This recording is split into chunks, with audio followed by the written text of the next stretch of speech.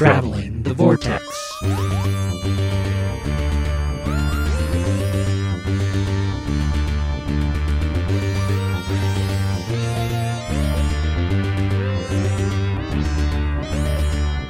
We've joined Renegade Name Changer as he travels the Vortex and arrive at episode 530. Would you like Satsuma? I'm Keith. I'm Sean. I'm Glenn. How are you guys? Pretty good. How are you? I am fighting something. I don't know what. Uh-oh. It's on the verge of a cold or something. Gemma has an ear infection and possibly strep. Good Lord. So, You guys can't catch a break, can you? no, we're dropping like flies. Sarah's had a sinus infection for like 3 weeks. I was gonna say, you guys have been sick off and on for like the last 3 months. Just keep Ever passing since it Gemma around. went back to school. Yeah. Those school germs. Yeah. That'll do it. Bring that home. Yep. Just Lysol the kid before you send her out the door before she comes home. Hopefully this means by the time Liam actually goes to school, he'll have a nice, strong immune system. You're building up herd immunity for your kid. Exactly. I'm surprised you haven't just started bringing stuff home from the lab. We don't want that sort of stuff. Yeah, no kidding. That's a lot nastier than what we have here. What do you got tonight on chicken pox? Oh, all right. Yeah. Keith gets home and he's grateful for the low grade viruses that they have at his house. Yeah, the ones that you can't really test for. Did you guys do anything this week besides have sick kids and be sick?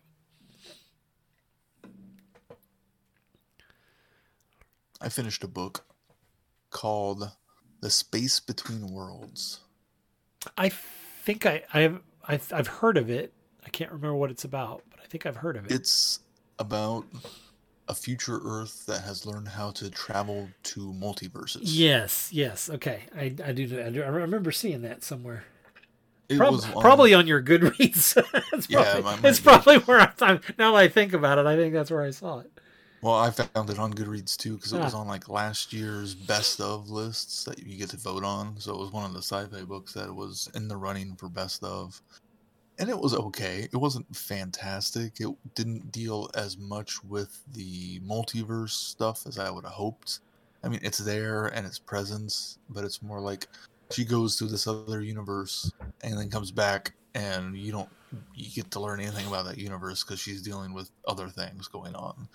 And it took a little bit to kind of get, because it's future Earth instead of like present day Earth, the entire society is completely different. So there's a steep learning curve at the beginning of the book, trying to get the hang of, okay, what's going on with this world and how does everything work and all this sort of stuff. And while she does explain it, there's a lot of it the author has the narrator explain the multiverse stuff really well, but the actual societal things you're just expected to catch up on.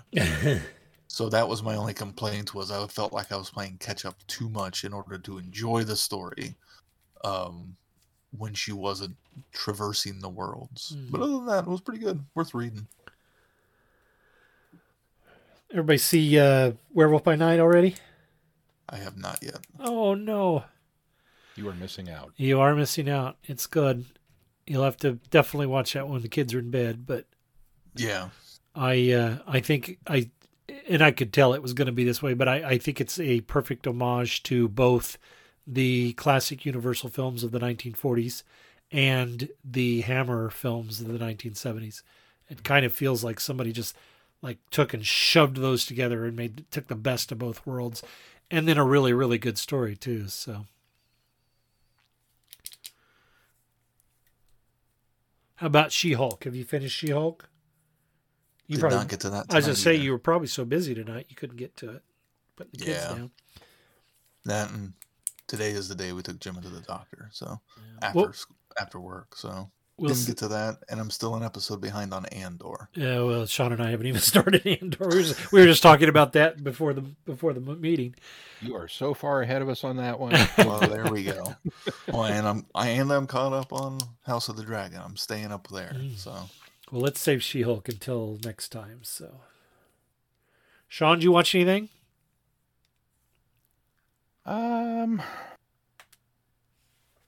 Yeah, nothing to write home about. All right.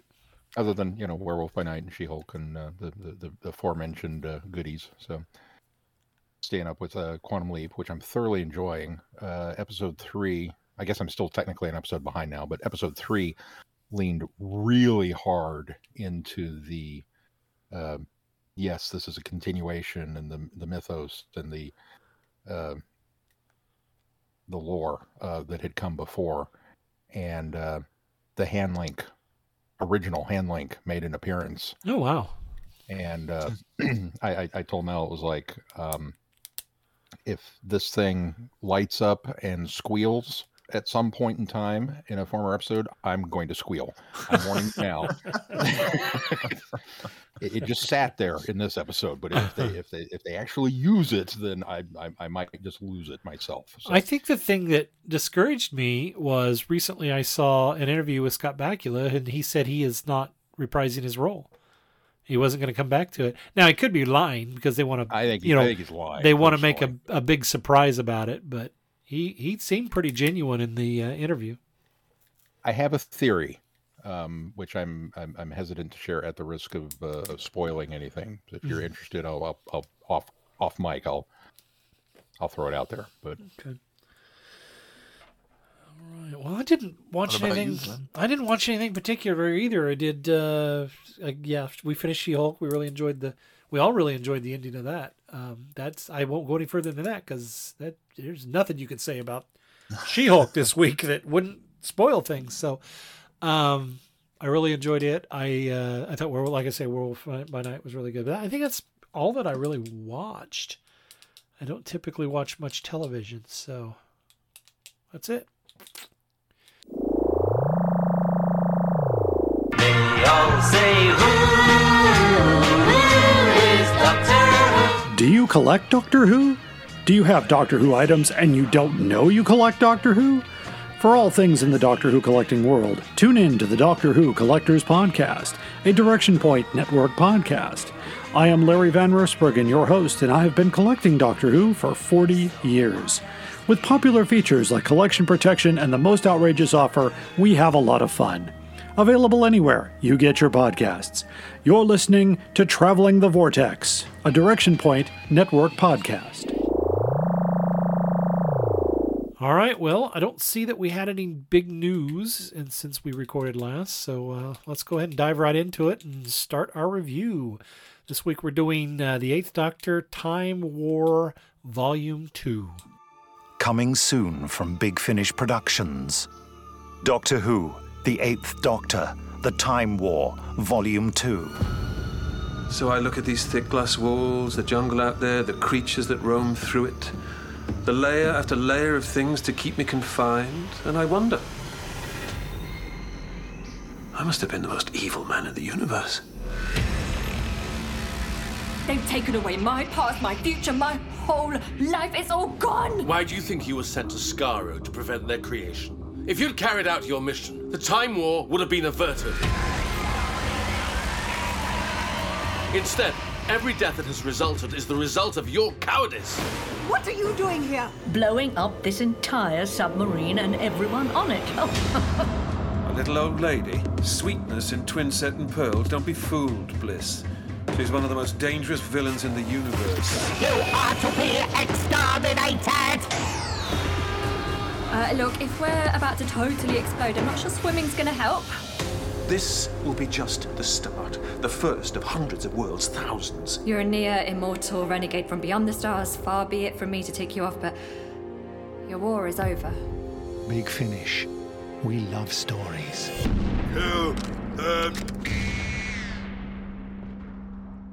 The Lords of Terror.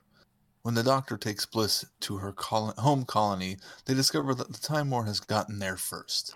Bliss finds her world altered beyond recognition after the population working the population working to serve new masters. No dissent is allowed. The Daleks are coming. The planet must be ready to fight them. I'm not sure how I felt about this one. There are elements of this that I really liked, but I don't know cohesively that it worked for me. Somebody else start. There were parts of it I liked too, but it also was overly predictable. Yeah. I could see the writing on the wall that the Time Lords were behind what they were doing, what was going on there, and obviously, I mean, it's the idea that, you know, the Doctor is taking Bliss back home and things aren't right. Oh, that's interesting. That's cool. And how she just takes it all in stride is pretty impressive also. I kind of expected a breakdown of some sort from her, you know, with the idea that her parents never died and she probably never existed. Whoa, that's a normal, I guess not a normal person, but a lesser character would have a complete breakdown and be useless the entire episode, and she wasn't. Rose. Yeah. Good point. So I really appreciated that. But then when we just kind of go along and discover, I was a few steps ahead of the idea that the Daleks had never actually come and attacked. And then I didn't necessarily see what the Time Lords were doing. But then as soon as I realized that there were Time Lords there, I figured they were behind it and were doing something nefarious. And they were. And it wasn't very clear what the true end goal of the planet being a missile silo really was, other than its missiles. I mean, it seemed rather pedestrian for the Time Lords to try to utilize. I thought was, I'm sorry, go ahead. No, that's I was just going to comment to that. I liked that idea of utilizing the whole planet basically as just a launching point for all these, because I imagined it was like a multitude of these missiles that they had planned for in order for this attack.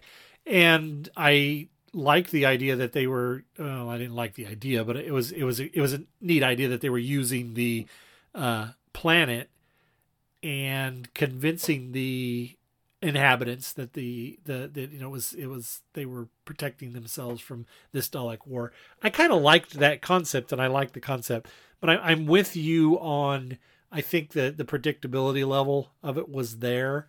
My biggest problem with it was I think Bliss reacted too subtly to what had happened. I also didn't want somebody that broke down and was worthless for the rest of the episode, or even for a, extended amount of time.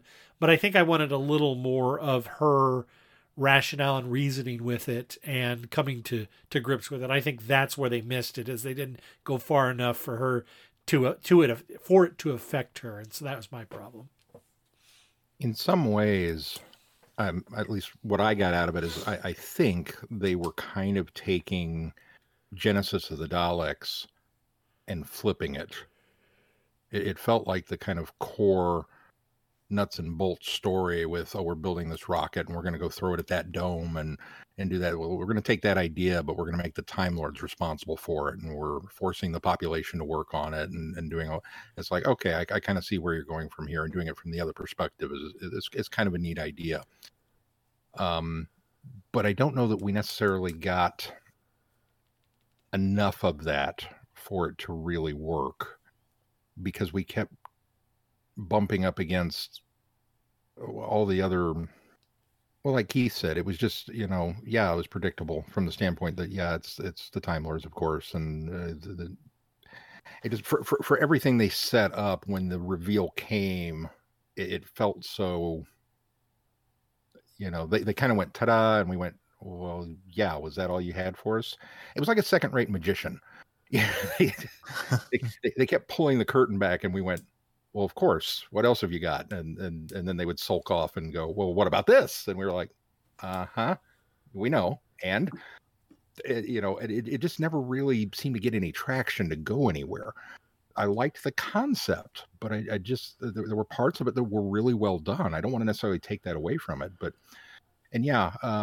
Bliss continues to impress me with, she's turning into just a really, really fantastic companion. And I think this is another example of that, is that not necessarily that she didn't have a reaction, because she does. She has a pretty strong one. And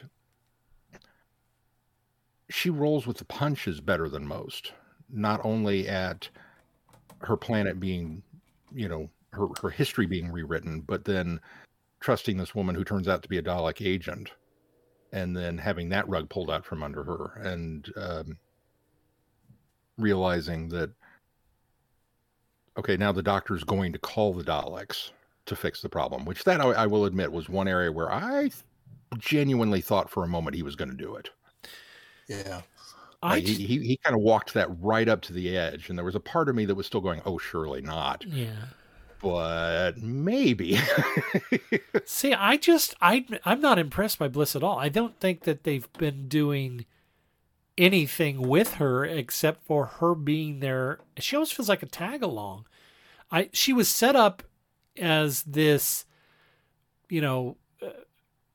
engineering marvel in that story that we had with River Song, where she was going back and she was supposed to be collecting companions for, was it the 11 at that time? I can't remember which incarnation it was, but maybe the 9. I can't remember which one of them. Anyway, and so I think my expectations were higher, but I feel like in both of these box sets, she's just kind of there. She's not doing anything. She's not a bad character. I'm not hating her or thinking that she's worthless, but I don't feel like they're doing enough with her. I think she's just kind of been a tag along so far. You're right. She does take things more in stride than a lot of companions we've had. She hasn't been the necessity of continuing to ask the Doctor why, because I think we find that with companions, especially when writers don't know how to convey information to the listeners or the viewers. They tend to use the companions to ask those questions as a surrogate for the viewer. They're not needing to do that in any of these stories, and maybe that's why I feel like they're underutilizing her. But I'm also appreciative of the fact that she's not there to be the, why are we doing this, Doctor? Why are we doing that, Doctor? Who is this, Doctor? She's not having to do that, so I appreciate that. But yeah, I agree with you that she hasn't really been given much to do from a genuine companion, go and do this standpoint. Yeah. But as far as the questioning standpoint of it, I think that also has to do with the fact that, once again, we've gotten a companion from a future world versus a primitive or present day Earth one. Or now no world at all. or no, well, yeah. Anytime we deal with a companion that is from Earth, that is genuinely acting as the surrogate for the audience, we get those questions. Anytime we have a primitive, we get those questions because we are expected to, they've entered this world of magic and sorcery, and we have to kind of explain things to them. But with a companion that is from a relatively with it time period, I think the Doctor steps back just a little bit and doesn't have to play Mr. Wizard. Right, and I appreciate that. I do too. I can tell they're doing the breaks from time to time with stuff like that, and I wonder if the writers adapt to that. That that we purposely get put in situations where we don't have to explain things, or if it just kind of comes with the territory that you just automatically roll with it. Yeah. Well, we definitely got 3 premier writers with this box set, so I think that's probably answers the question as to why they don't have to formulate the questions for us, because they know how to present a story without having to spoon feed some things to the listener. Yeah, that could be too. Yeah. I also just kind of assume that some of her taking things in stride and not needing explanations or asking a lot of questions is based off of her, her education and the fact that she was off to go to observe a temporal anomaly when it everything went wrong, essentially. Yeah. And she wound up on the Theseus. So she has a temporal background, so she can kind of grasp the concepts and roll with things fairly easy. And she seems like the type of character that won't let herself become a victim. Yeah.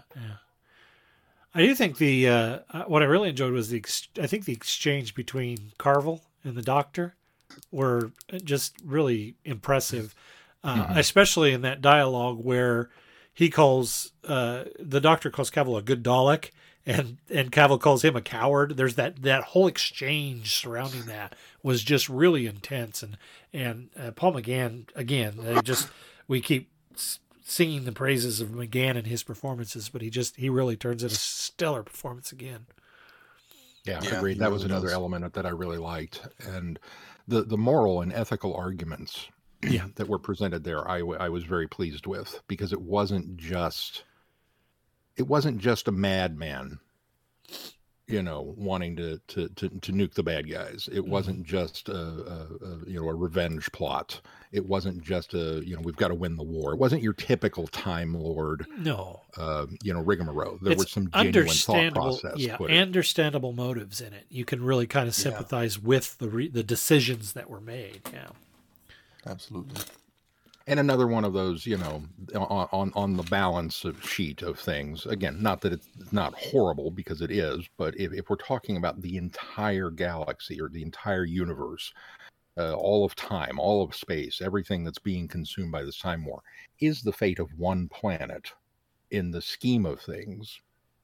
If this could have ended it, if this genuinely had the ability to if they could have put all the data forward and said, here's the projections, here's the facts, this will work, would that have swayed him any? And I don't know the answer to that. I kind of like to think that the Doctor still would have said, no, it's not worth it, but because that's who he is. Yeah, I think most of the time he would say that. But yeah, so there were elements of it that I very much enjoyed. And again, Paul McGann. Yeah. He certainly makes the medicine go down, as it were. Let's move on to Planet of the Ogrons. Avoiding the Time War, the Doctor and Bliss are found by an old acquaintance, the latest incarnation of a criminal mastermind the Doctor knows of old. But unlike her predecessors, the 12 has a handle on her previous selves' unruly minds. There is a mystery to solve involving the Doctor's TARDIS and its unusual occupant, and answers will be found on the planet of the Ogrons. Oh, I was hoping for the dun, Sean. I thought this one was a joy. I enjoyed this one. I enjoyed this one a lot. I really like this one. This one frustrated me a little bit, because I feel like instead of, as opposed to Time Lord Victorious and the Time War, we really should have been doing the 8 and the 9 and the 10 and the 11, and we should have been doing those stories in order. It's fine. I don't think even Big Finish has done those stories in order. No, they haven't. No, in fact, they've jumped around that particular Renegades timeline a lot. I was, I'm loath to admit this, I was lost through the first, third of the story, until they explained that the Daleks were inserting Ogrons into their own timeline. And the Doctor went, clever. Oh, and then I went, oh. And I felt like such a doofus for not getting that. And then it became that's actually very clever. But then I was angry that you made me feel stupid. So it's totally on me. It's not the fault of the story at all. It's totally on me. But yeah, no, I kept listening to this Ogron talk and go, why are they insisting that this is the third Doctor as an Ogron? And I couldn't quite piece together how that worked until they got into it. And then it was like, oh, okay, that's actually kind of clever too. I mean, every time there was something that I didn't like about it, the story came along and held my hand and said, no, really, we thought about that. And here it is. And then they would spoon feed it to me. And I'd be like, okay. And I don't know why I kept butting up against it. I think I need to re-listen, because when all was said and done and we got to the end of it, I went, that was actually really good. What was my problem with this story? And I don't know. I genuinely don't know what my resistance was to it. So, Well, let me ask you why did you something I keyed in on that you just said was why did you say the third Doctor is an Ogron? What gave you the impression that what gave you the impression it made you think it was the third Doctor is an Ogron? there was a line where they referenced him having a cravat and not quite a smoking jacket. Frock coat. Yeah, well, but that's what the Eighth Doctor's first. Yeah, the Eighth Doctor's first outfit was the cravat and the frock coat, and that was the imagery immediately I got, and then later it was reinforced because the Eighth Doctor says, lose the cravat. That's I've outgrown that. Yeah, I've outgrown that. Yeah. Sense. And so, talked. It sounded like they were doing a Pertwee thing. But I sort of wondered because there is the comment when he says, "You've called me a dandy and a clown," which is a third Doctor story where that is referred to. Mm-hmm. And then they also talked about inserting the Ogrons into their own timeline, and that's what I thought was really clever, was the fact that the doctor retroactively learns or remembers the story now of Day of the Daleks, which exists in his past with Ogrons, but it's almost as though we're getting a glimpse of a particular timeline where that hadn't quite happened yet, and now it has because it's retroactively happened. So I thought that was kind of clever how they tied that in, and they even made reference to that particular story as well. Well, and it was such a brilliant way to do it, because when the Eighth Doctor says the Ogrons are muscle, the Daleks don't need them. Why would they employ Ogrons? And I went, yeah. Why would they employ Ogrons? And all of a sudden, those classic stories just fell apart. Yeah, I mean, they just disintegrated. It was like, yeah, why would they deploy Ogrons? And then they held my hand and they fixed it. Yeah, okay. Well, I think that's what's clever about it is they prop it back up right after that in order to make it even more sensible that they would be using those back then. So. Oh yeah, looking at the artwork, that's totally a. Okay, yeah, I never got Third Doctor vibes. Also, just based off the album art. Well, see, I never saw the album art on this one. I don't know why I didn't. I didn't either, but okay, that fixes that. The Doctor thing, I was certain that it wasn't the Doctor and that it was somehow memories or identity implanted in this Ogron. So I sort of felt that from the beginning. However, I really liked how they kind of bootstrapped it into this particular story. I don't often like that because I think sometimes that's a cheat. And in fact, in Susan's War, I think I've that was one of my issues with that particular story, one of those particular stories in that one, the one with the Eighth Doctor. But I think it was kind of clever in this one because it makes sense that, especially since we're going with a story where the Daleks are inserting Ogrons into their timeline, it's almost like meta in the way that they're inserting this Ogron back into this particular story. And so I thought that was cool. Oh, now, John Coleshaw. Well. Yes. Doesn't he do the Third Doctor? He does. He does, yeah. Maybe that's where I got it from. That could be why. Okay. You might have heard some Third Doctor in there because I subconsciously picked up on that, probably. I don't know how you. I'm sorry, Keith. I'm not sure how you heard any Doctor. It just sounded like a grunty Ogron that just happened to be a little more intelligent. Nah, he totally had some Doctor mannerisms hidden beneath the grunts and. That was part of what was also enjoyable was they interacted with each other like they were like the Ogron was a doctor. Mm-hmm. Yeah. So the Eighth Doctor responded to him like he would have if it were the Seventh Doctor or the Sixth Doctor. I mean, eventually it was Eventually, once he kind of accepts that, oh yeah, this is me, and then they're bickering and fighting and switching up sonics and it felt like a multi-Doctor story. I think the one that really grounds it too is that he's finally accepted that this isn't a dupe, that this is actually a doctor, is when he asks Dr. Ogron if you're going to. He said, "You know what I'm thinking," and he says yes, and then he takes Bliss, and it was like they were at that point they were in sync and connected, and the doctor wholeheartedly trusted that this was the right thing, and so that was really cool. And both of them going, "I'm the doc. He's the doctor. I'm the doctor. I trust him to do this because he's me." Yes, yes. And that was it synced up really nicely. It did. And even though this was Time War adjacent and related to Time War, it felt like such a sidestep from the Time War that it gave it a different flavor and a different tone for me.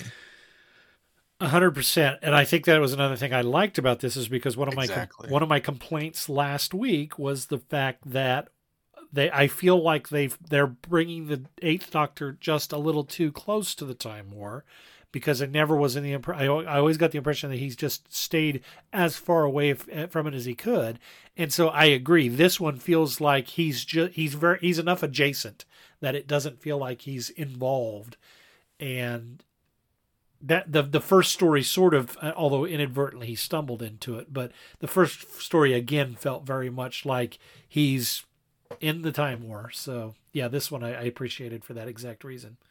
And the Time War aspect gives it bigger stakes, but this story could fit in any other box set for the Doctor, without that many changes, if any at all. Yeah, absolutely. I love 12. The 12 is great. The 12 is great. She was such a phenomenal character. And interesting that she, the Time Lords are obviously calling up everybody, even in the Renegades, and to give her that inhibitor that suppresses her past selves. And she really, this particular incarnation really seems to have a grasp on things and a willingness to help, at least perceived willingness to help the Time Lords in this Time War, in this situation. So I liked where they start with this character in this story. Yeah, that was great.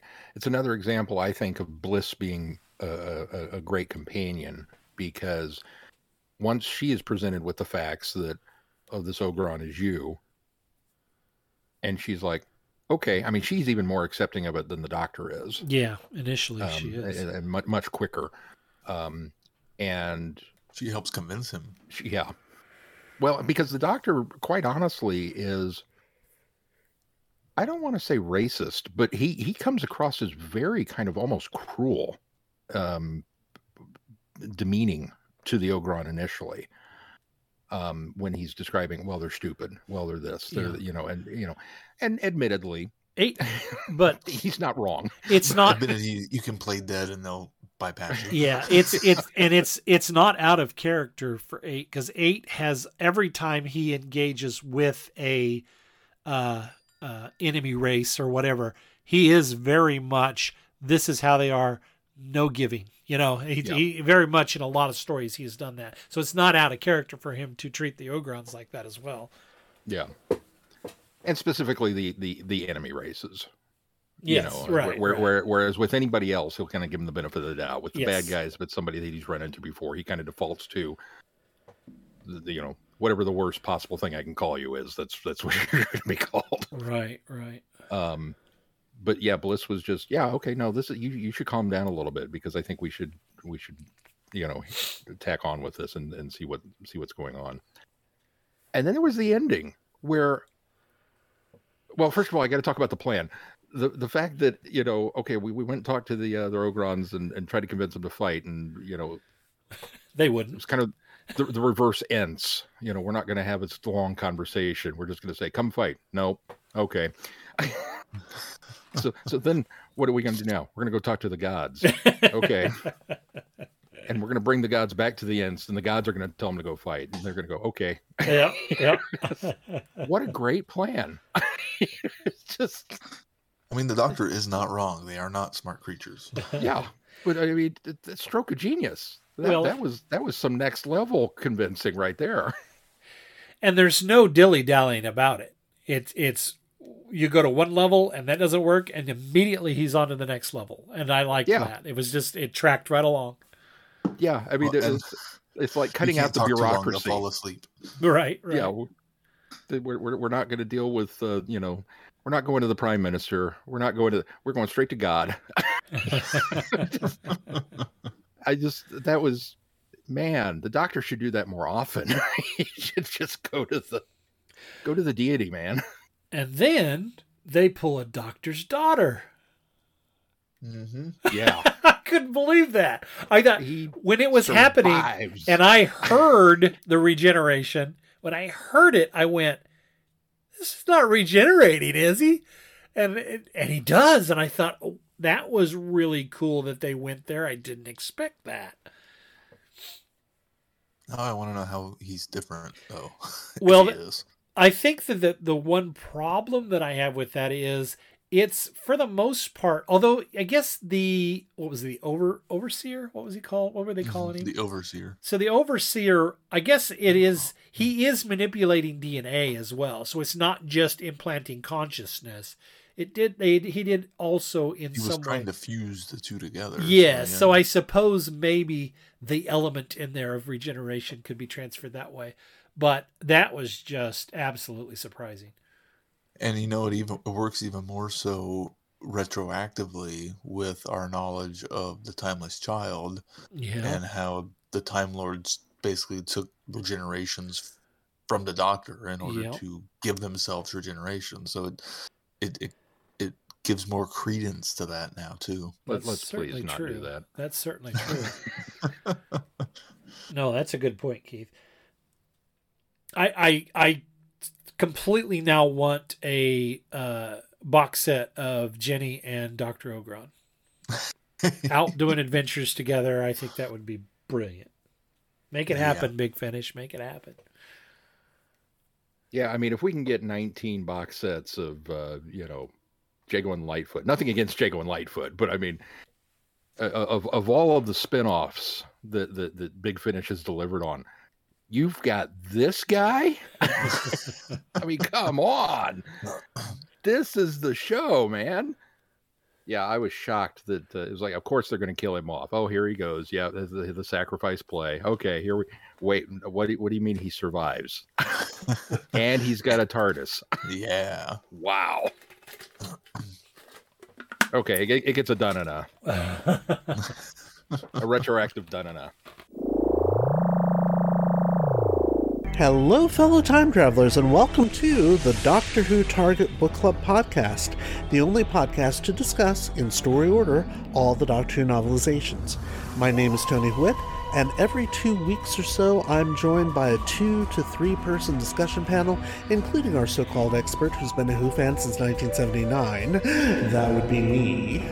We also get the views of intermediate, casual, and novice fans who either have never seen the show or who have never read these books until these podcasts, including Dalton Hughes and Alison Fitz-Seyfried. You can find us on iTunes, Stitcher, Spotify, or wherever you find good podcasts, or even ones like ours. You're listening to Traveling the Vortex, a Direction Point podcast.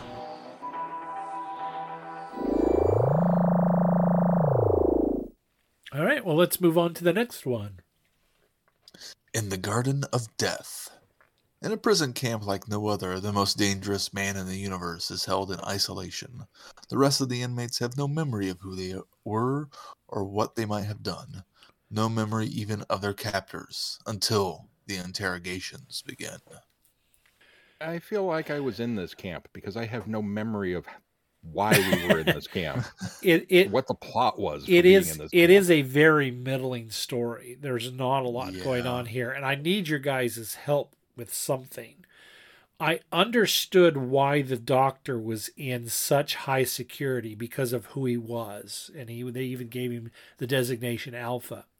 But did the Daleks uncover the information from the 12 in this, and that's why? Because the information that she's basically suppressed in her many identities,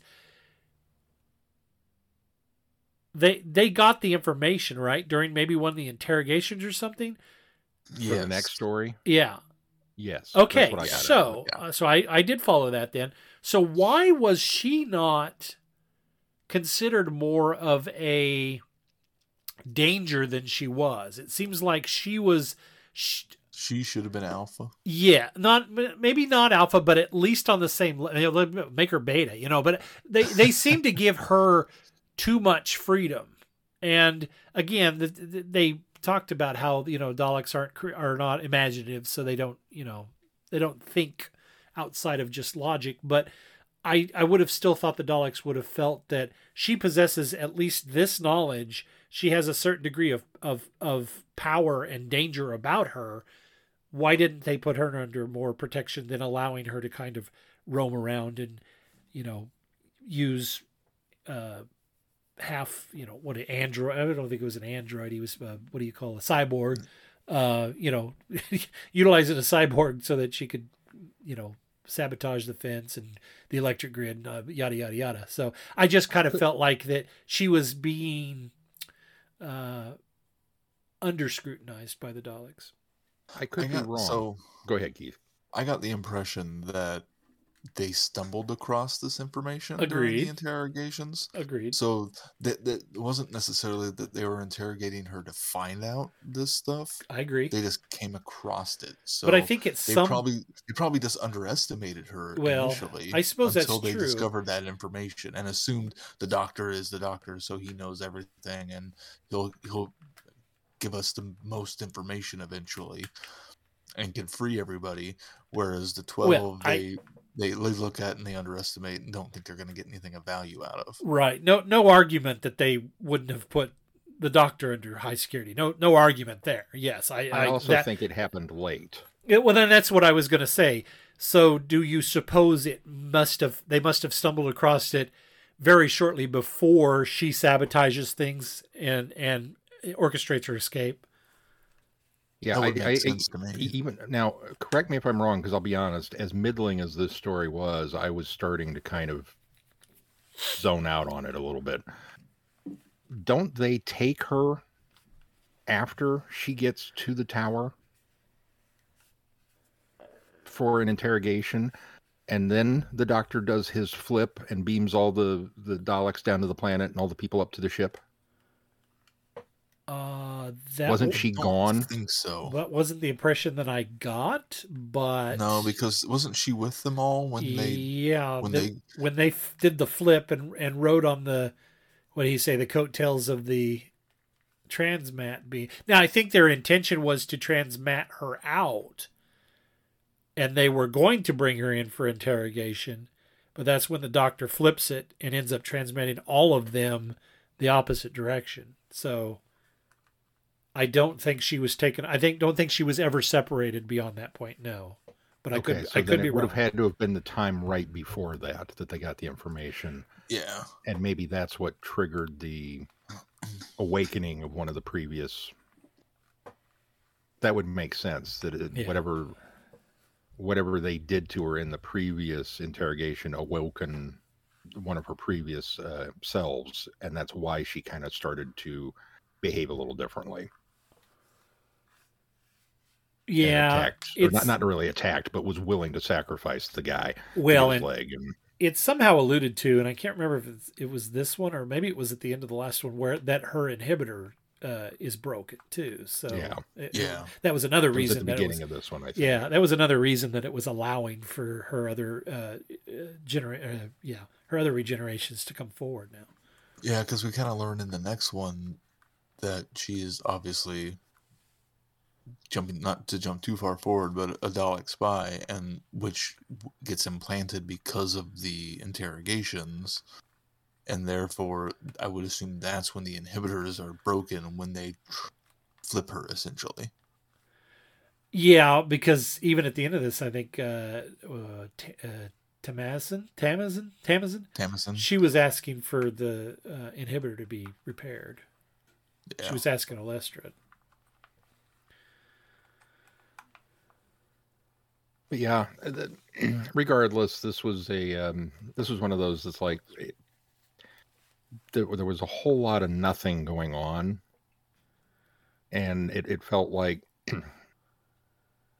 realistically this was all set up to give that one piece of information for the next story. Yeah, agreed.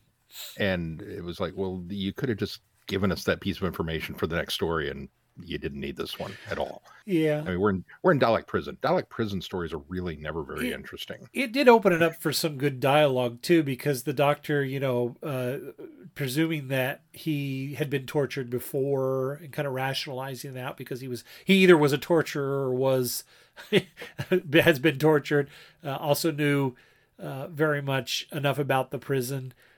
He also speculates near the beginning, that, obviously there's an enemy, but are they the bad guys or are we, kind of thing. And I thought that was a neat conversation he had with Bliss about that. Yeah, but right off the bat, it's like, oh, Paul McGann lost his memory. Okay, well, here we go again.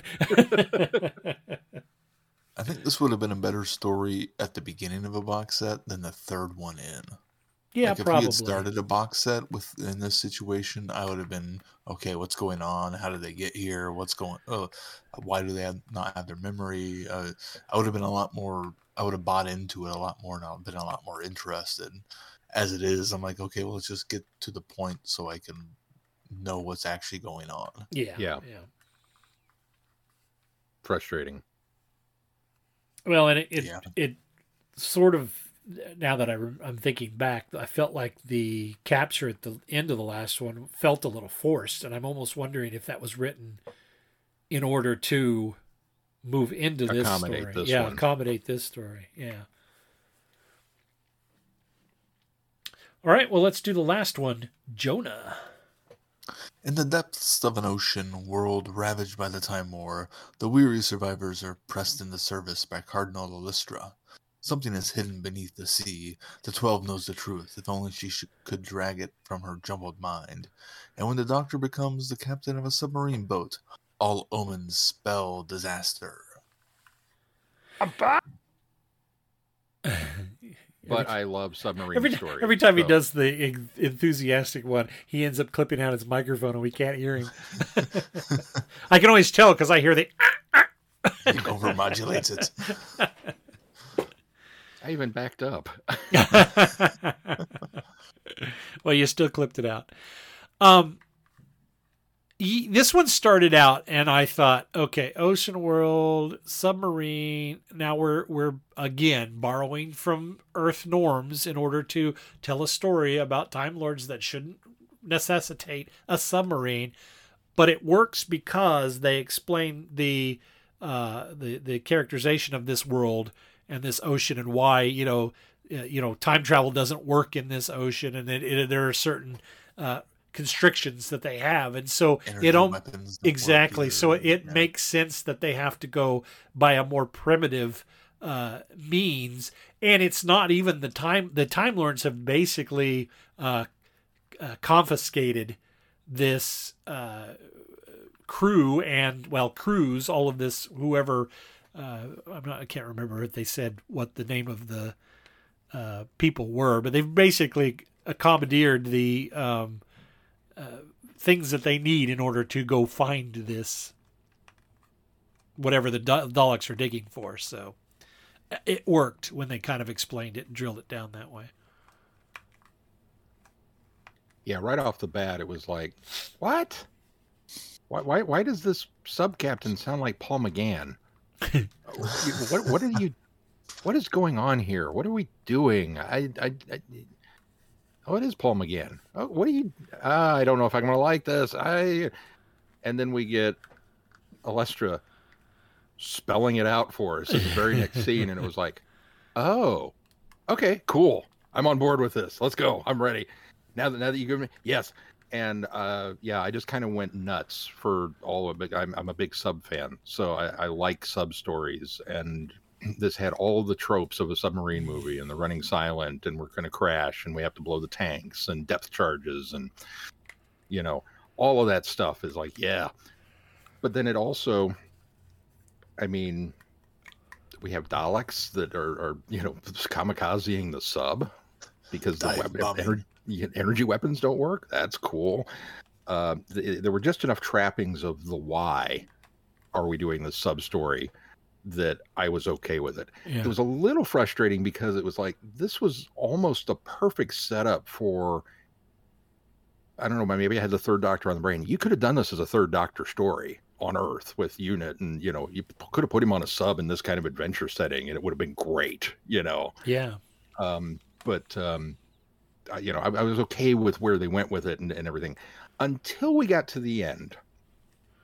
And then it kind of felt like, oh, it's another, like, the War Master looking for the heart of the planet that's going to be a huge thing to destroy people with. Right. And it's intelligent, and we're kind of rehashing that story again. Okay. When you set up a story in such a way that your MacGuffin is the ultimate threat to the universe and everything, then sometimes writers tend to default to the misunderstood entity or beast, and I sort of even saw that coming, that the Daleks would end up creating their own demise because they know they can't control this thing. It's too dangerous. And then I even saw the offering from the entity, I can't remember what they keep calling it, to Olestra, and the Doctor having to say, no, wait, and stepping in. So it just felt very tropish on when you've set something up to be this omnipotent thing. The omnipotent thing has to be the solution, and nobody else can. And that's what they did again with this. Yeah, I love the sub tropes and did not like the sci-fi tropes. Yeah. You totally know that when it's set up that way, that ultimately the omniscient thing is not going to survive and no one's going to get its powers because nobody could. Right. There's no way that anybody's going to walk away with that ability. Right. You know who could have walked away with it? Dr. Ogron. Just saying. I'm with you, Sean. I really enjoyed the ride, but I just think it falls flat at the end just because of what we discussed there. So, yeah. Overall, it was a good box set. It's a bit uneven, for sure, but I think it tells the narrative, with the exception of the first one, probably feeling a little out of place. And I think I saw somewhere or maybe it was in the. Where did I see it? I think I read that it was originally the first story of this box set was supposed to be a John Hurt War Doctor story, and then he passed away, so they had to change some of the settings. In fact, I think if I remember right, this was supposed to have him ending up in 1984 in a dystopian world, yeah, and being very meta in that way. So. But I think overall, I enjoyed the box set. I didn't dislike it, regardless of the fact that the Prison Planet one is a bit meddling. I felt, again, Bliss. I think she finally sort of feels like she's coming into her own, for me anyway.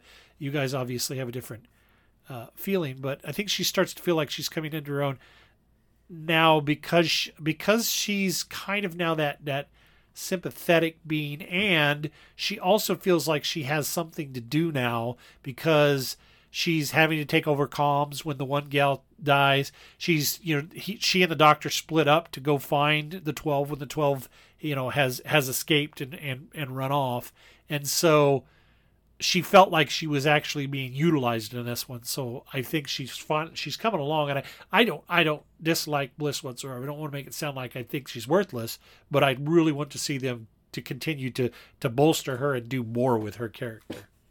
Yeah, both the last story and this one had a lot more Bliss and a lot more Bliss doing things and being having her own agency of what she's going to be doing too.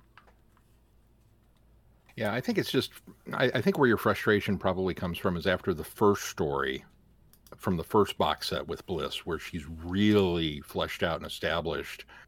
And when they're, or maybe not the very first story, maybe the one where they're trekking across the jungle world. That's the one that I think she's fleshed out in. Yeah, the first story I got confused with who she was. So. But with that one, and she's kind of, heck, she's in charge of a Dalek at that point. So kind of right off the bat, she's, being given things to do and establishing herself and her rapport with the Doctor and how that all fits together. So kind of right off the bat. And yes, as a companion, she has taken a back seat to a lot of the goings on in this one especially. But I think they're going to get there. I hope they get there. Yeah. I hope she doesn't become a Kariz or, some of the other Eighth Doctor companions that have come and gone that just never really did much. Lots of potential, and then they just kind of fizzle like they don't know what to do with them. Yeah. You are invited on an adventure across all of time and space, in a completely random order. It's the Police Box in the Junkyard podcast. Jump in the TARDIS with your hosts, Eric Gulbranson, Asad Kheshki, and Matthew Kressel. Explore Doctor Who TV stories, audio adventures, and books, both novels and non-fiction. The Police Box in the Junkyard podcast. It's the entire Whoniverse on shuffle. The Police Box in the Junkyard podcast is a member of the Direction Point Network and is available about once a month wherever you find your podcasts. You are listening to Traveling the Vortex.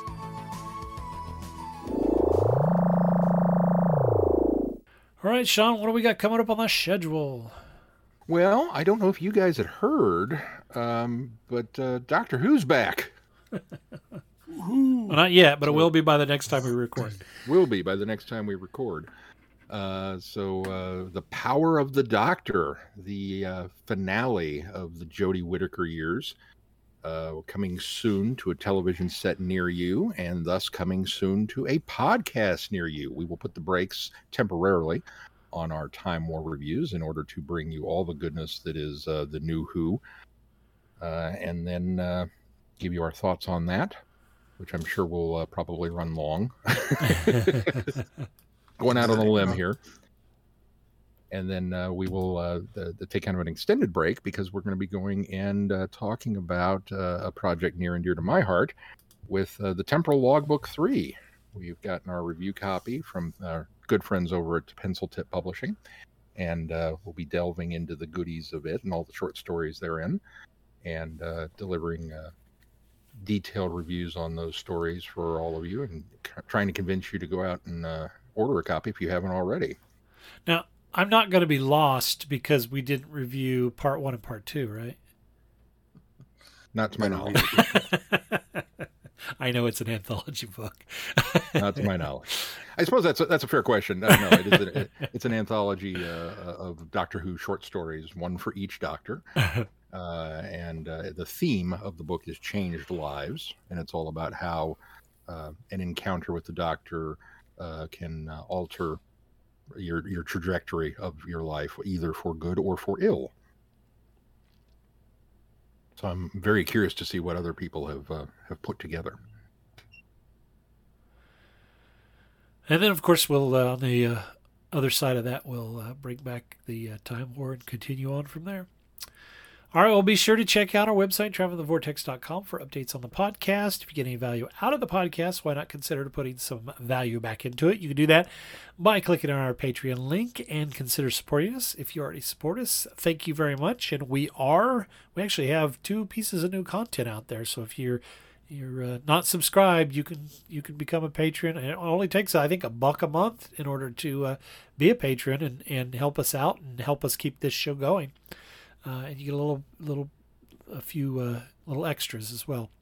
Also, please consider giving us a 5-star review wherever you subscribe to this podcast. I've noticed a few more aggregators have picked us up now, so we're making the rounds out there. Just make sure you review us so that we can get in front of other listeners as well.